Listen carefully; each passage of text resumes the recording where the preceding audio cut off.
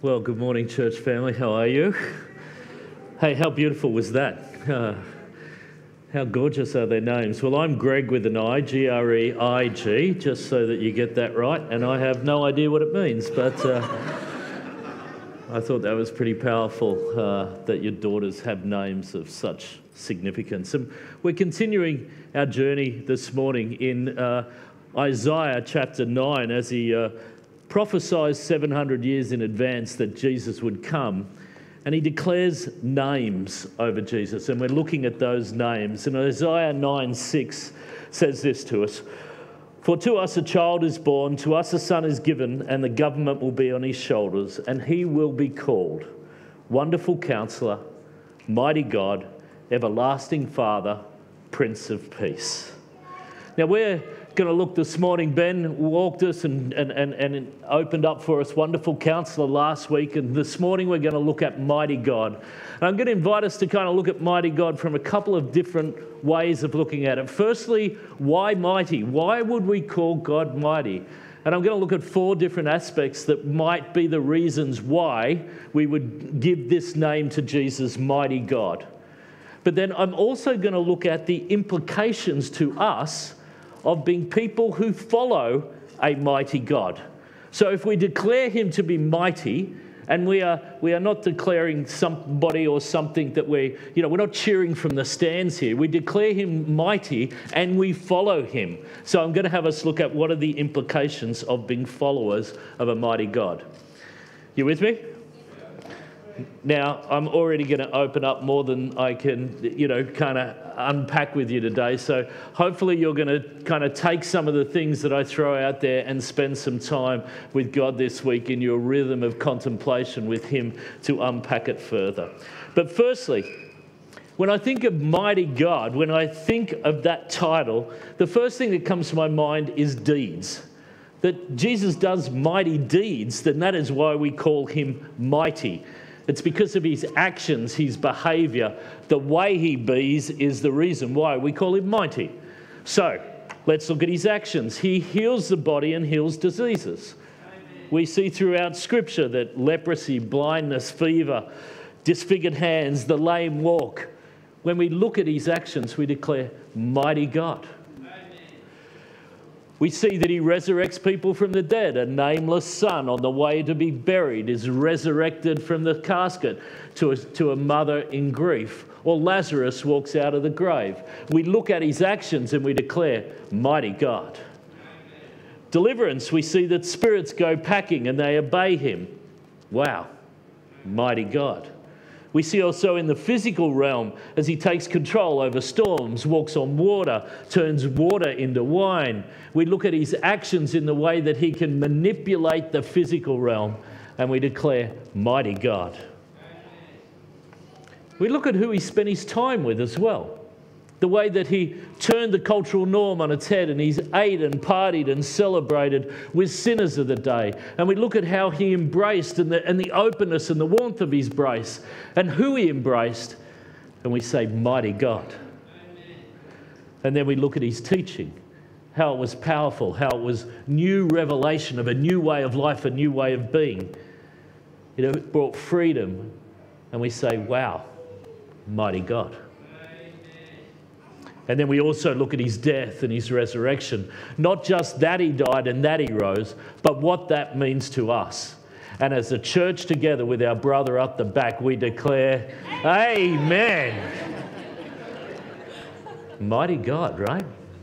Mighty God. Why would we give him that name? Why would we declare that, ascribe that to him? Because of the incredible things he does. He's a mighty God. But secondly, I want to say, God is also mighty not just because of his deeds, but because of his way of being, of his, if I can use this term, ontology, his nature of his being. He is a mighty God by nature.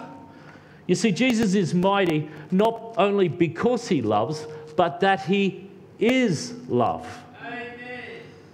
I'm loving you, brother. Where have you been all my life? I can preach all morning. Somebody just said, amen, no. You see, Jesus is not just mighty because of his acts, he's mighty because of his being. right? He's mighty because he is peace and then he acts peacefully. He's mighty because he's full of joy and joy overflows. He's mighty because he is good by nature and that goodness overflows. He is mighty because he is kind and his kindness overflows in the way of his being. He is mighty because the truth of his being is that he is merciful towards us, and then the truth of his being overflows in the way of his being, and we see that he is merciful towards us. He is creative, he is powerful, he is just, he is faithful. The list goes on. You could add to it, couldn't you? But God is not just mighty because of his actions. Jesus is mighty because of his being. Are you following me there? Amen. Thank brother. And I want to say to you, the third reason why we would ascribe to God mightiness is because he is mighty in his wholeness.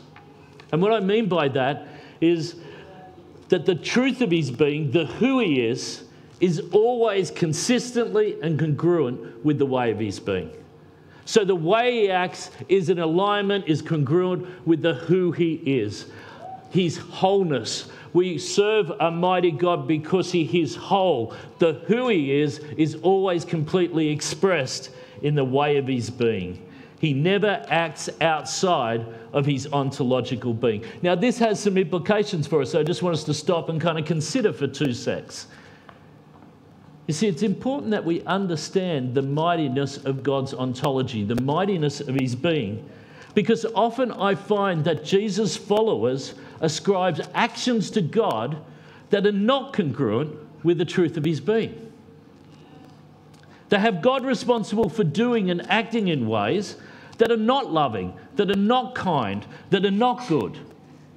Now, they usually ascribe some kind of higher good to his actions, or they somehow believe that they have the power to make Jesus behave in a way that is contrary to the truth of his being.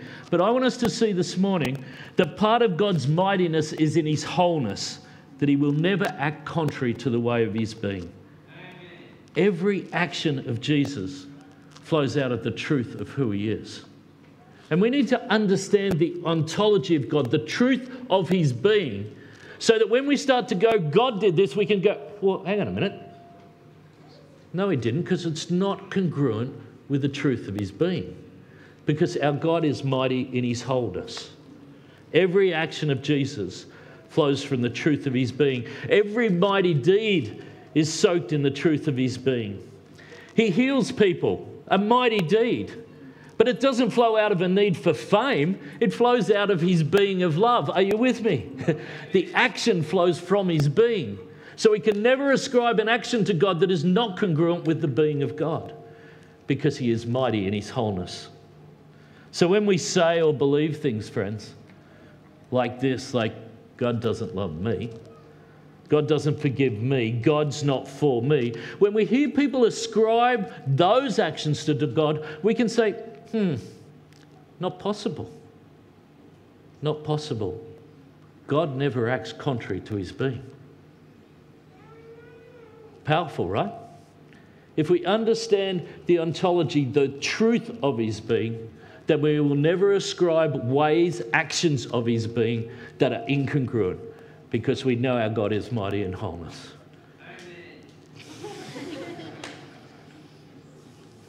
I could say so much more here, but I need to jump ahead.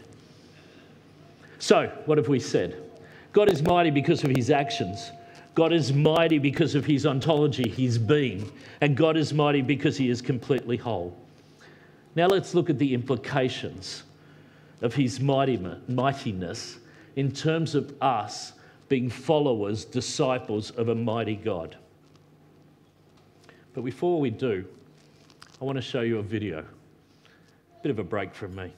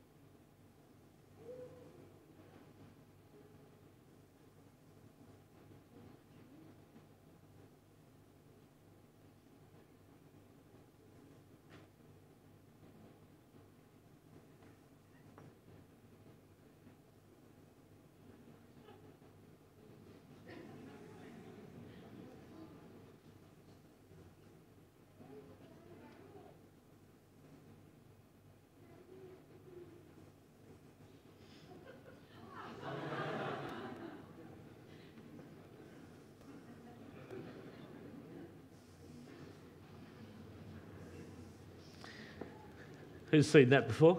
It's an oldie. Yeah. It's easy to miss something you're not looking for. Who got the 13 passes right? Who didn't get the 13 passes right? Yeah. We'll come back to the black bear. Now, I want to say something that at the outset is going to sound quite controversial, and then I want to unpack it a little bit together. You see, I think being a disciple, a follower of a mighty God, can be a curse or it can be a blessing. That's the controversial bit. So let's look firstly at following a mighty God in what I would call a twisted discipleship model that ends up being a follower of a mighty God, ends up being a burden, a curse, if you will. Friends, if our discipleship model of following a mighty God, now remember we're following a mighty God, right? A mighty God. If our discipleship model in how we follow in the footsteps of mightiness, if the lens that we see that through is the lens of the way that Jesus acts and the lens that we need to act the same as Jesus acts, if we see following Jesus through the poor, twisted lens of what would Jesus do and then go and have to try and do it, then I think it's a burden to follow a mighty God. Would you agree with me? Not yet. That's good. I haven't convinced you. You see, the lens of discipleship that says I need to do what Jesus does, that forms it in a sense of I need to imitate him, I need to look at what he does, I need to learn what he does, and then I need to go and do what he does. It's look at Jesus, learn how he behaves, and then do what he does, do his mightiness through me. Then I think this is a burden that we carry. I think it's quite crazy to think that we can look at a mighty God and then act according to a mighty God in our own strength and in our own way. You see, in this model, when we create this what would Jesus do model of discipleship, now go and do what mighty Jesus does, now go and be mighty. When we create this model, then what ends up happening is we create a bunch of laws or rules to follow, if you will. If you will, we codify mighty Jesus' behavior. And then we say, now here's the code of behavior. Here's what he's like. Now go and do that behavior. It's kind of like, here are the laws, now be obedient. And in this model, when we fail, we think that we've missed the mark. We've missed the mark in the way we behave. I've not reached the standards set by mighty Jesus. I've not been able to live up to the standards of mighty Jesus. And sin is understood in this model of discipleship as a failure of behaviour. And when sin is seen as a fail to act or a failure to behave like mighty Jesus, then our discipleship model becomes more about behavioural modification. I've got to change the way I behave so that I am like mighty Jesus. And in this model, we have self-discipline as the means of behaving, and we try to be like mighty Jesus. And in this model of discipleship, reward and punishment seem to find their way into the motivation of being a disciple. And we start to think that kind of God loves us when we're able to follow him, and God somehow is not that happy with us when we don't follow him as well as we should. And we think that when we miss the mark, kind of Jesus sends us to the room to kind of be punished, because that's how we learnt as kids. When we missed the mark, we got punished. And inevitably, in this model of discipleship, of following mighty Jesus, shame and condemnation find their way in as we become ashamed of our falling short of following mighty Jesus, and always following shame as condemnation. Amen. And in this model, our failure sends us in shame away from Jesus in order to earn our place back at the table with Jesus. Does that ring kind of true in anybody's discipleship model? There's a few little heads nodding. You see, in this model of discipleship, we end up kind of wearing masks so nobody can kind of really see how bad we are. Or we point fingers in comparison at others so that our sin is somehow minimalised by their sin. You know, you think I'm bad, you ought to hang out with Tim, you know, it's that kind of thing. And in this model, we corporately point our fingers at sin outside the church so that we feel better about our selves. Friends, when you serve, when you follow, when you're a disciple of mighty Jesus, and your model of discipleship is this WWJD, do what Jesus does lens, then I think it's a heavy burden to carry.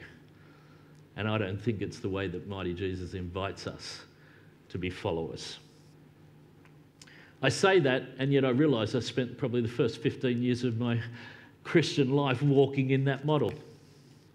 And most of the time, I was exhausted from trying hard. And the rest of the time, I was giving up because I was just failing so badly. But friends, I invite you to see discipleship through another lens. And I invite you to see a reason why we ascribe mightiness to God under a fourth category, and then that become the lens of our discipleship. So let me give you the reason, then unpack the implications quickly. You see, fourthly, and I think this is just absolutely amazing, Jesus is mighty because he shares his mightiness. I mean, grab hold of this, friends. Jesus is mighty because he shares his mightiness. See, the discipleship lens is not WWJD, behavioural modification. Discipleship is understanding that Jesus shares with you his ontological being, the nature of his being. He shares that with you, and then he invites you to simply be you. Let's unpack it together. You see, the mightiness of God is seen in that he made you in his image and in his likeness, in his ontological being. He made you as he is ontologically.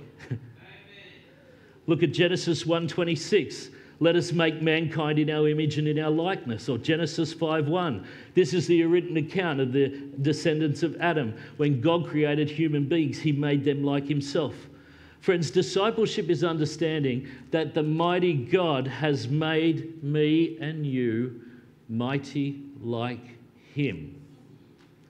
Ontologically, the nature of our being is like his. And this is the truth of who I am. This is who I am. I am divine, human, ontologically. Are you following me? Is this kind of blowing you away as well? Now, here is something that's important for us to understand. You can't change your ontology. You can't change the way you were created.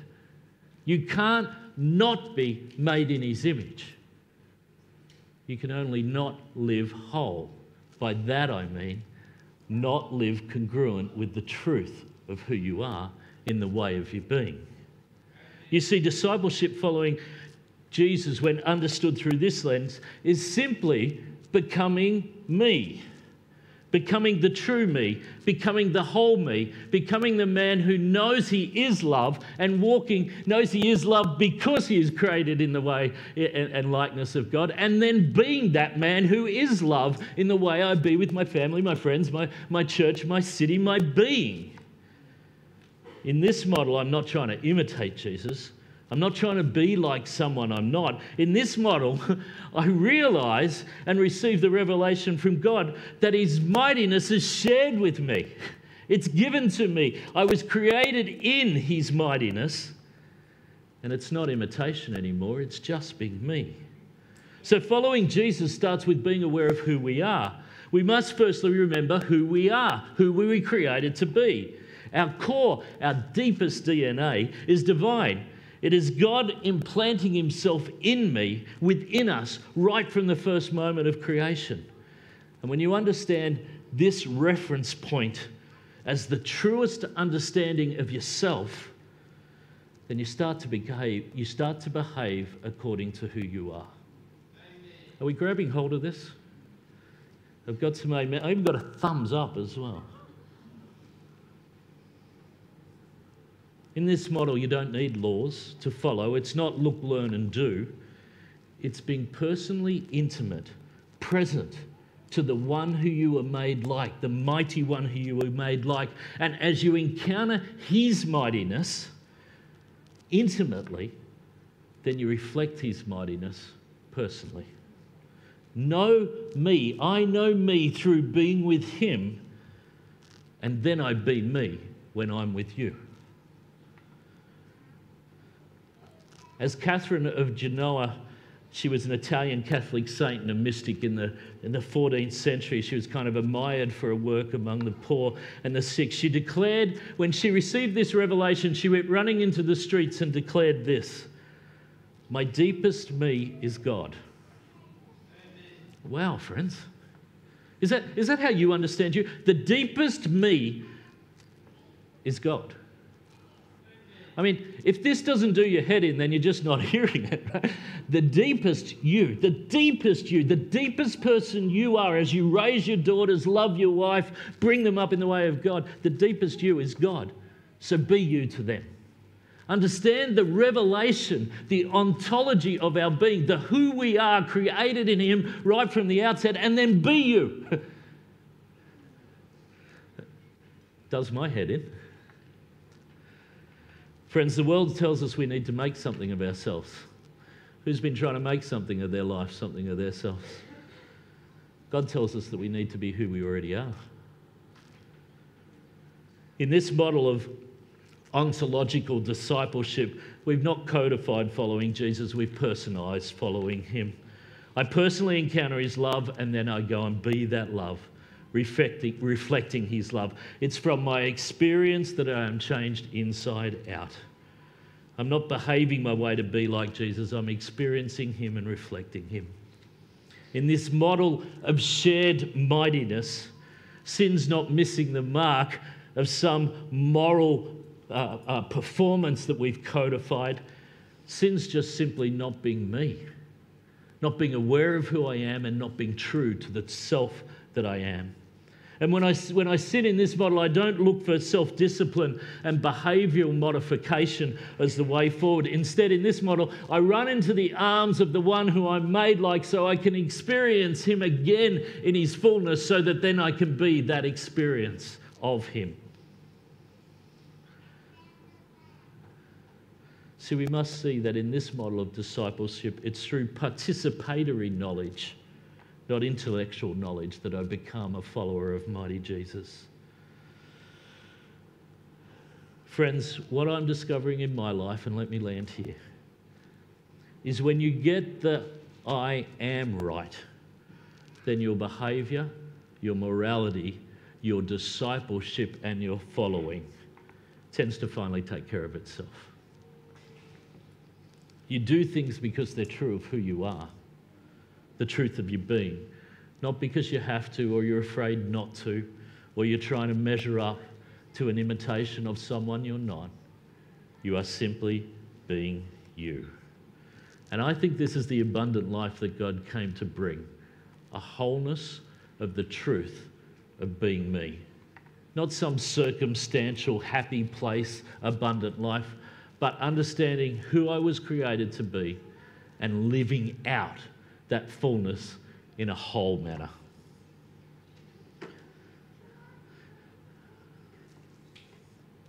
So when we're in this model, we don't point fingers at other people's behaviour. Instead, we just point them to the truth of their being. Are you with me? We don't go, Tim, you can't act like that, and I need you to change, and I need you to modify that behaviour. No, we say, Tim, this is who you are. Be that, and let the behaviour flow. Friends, I want to say to you, when we serve a mighty God, we need to know how to follow as disciples in the footsteps of a mighty God, so that it's not a burden or a curse upon us, but it's a beautiful way of doing life with him and being myself through him. Have we got it? Go and hang out with him. Yeah, I'm glad you're going. No, that's done my head in. Yeah. Go and hang out with him this week. Say, Jesus, talk to me more about the way you created me to be. Let me walk fuller into that. And parents in the room, my goodness, we could do a month on how do you raise your kids with an understanding of ontological being, that God created them as mighty, now release them to be themselves. But let's get back to the black bear video. We cannot see what we are not told to look at or expect. We miss the black pear because we were told to count the passes. Friends, I want to encourage you today. I want you to look at and see that part of the mightiness of God is that he shares his mightiness with you. I want you to look at and see and expect that following Jesus is being me. This is why Richard Rohr, in his book Immortal Diamond, makes the comment, the job of religion is purely and simply one thing, to tell us and keep reminding us who we are. Friends, I hope this morning, as we've looked at mighty God, we've been able to see who we are as we follow him. Isaiah was looking forward. He could see a day 700 years in the future where mighty Jesus would come, where the Son would be born, and he prophetically announced the names over him, that he would be a wonderful counselor, a mighty God, an everlasting Father and Prince of Peace. So this Christmas, as we celebrate God coming to be with us, I invite you to be grateful, to be praise-filled, to be understanding that Jesus came to be with us to show us what God was like so that we would know what we are like, and that he would make a way for us to become holy like us, like him, our true selves. What a mighty God we serve. Amen. Let me pray for us, church.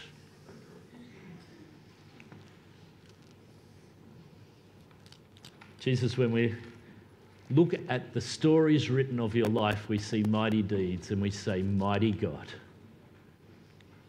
When we look at who you are, we see love and peace and patience and faithfulness and so many characteristics, and we say, mighty God. When we realize that you are not just mighty in deed and mighty in being, but you are congruent, you are whole in your actions, we say, mighty God. And Jesus, we fall at our knees when we realize that you share your mightiness with us. Teach us how to understand fully who you made us to be and how to walk fully with you in that. We serve you, mighty Jesus. We declare you to be mighty today. Amen.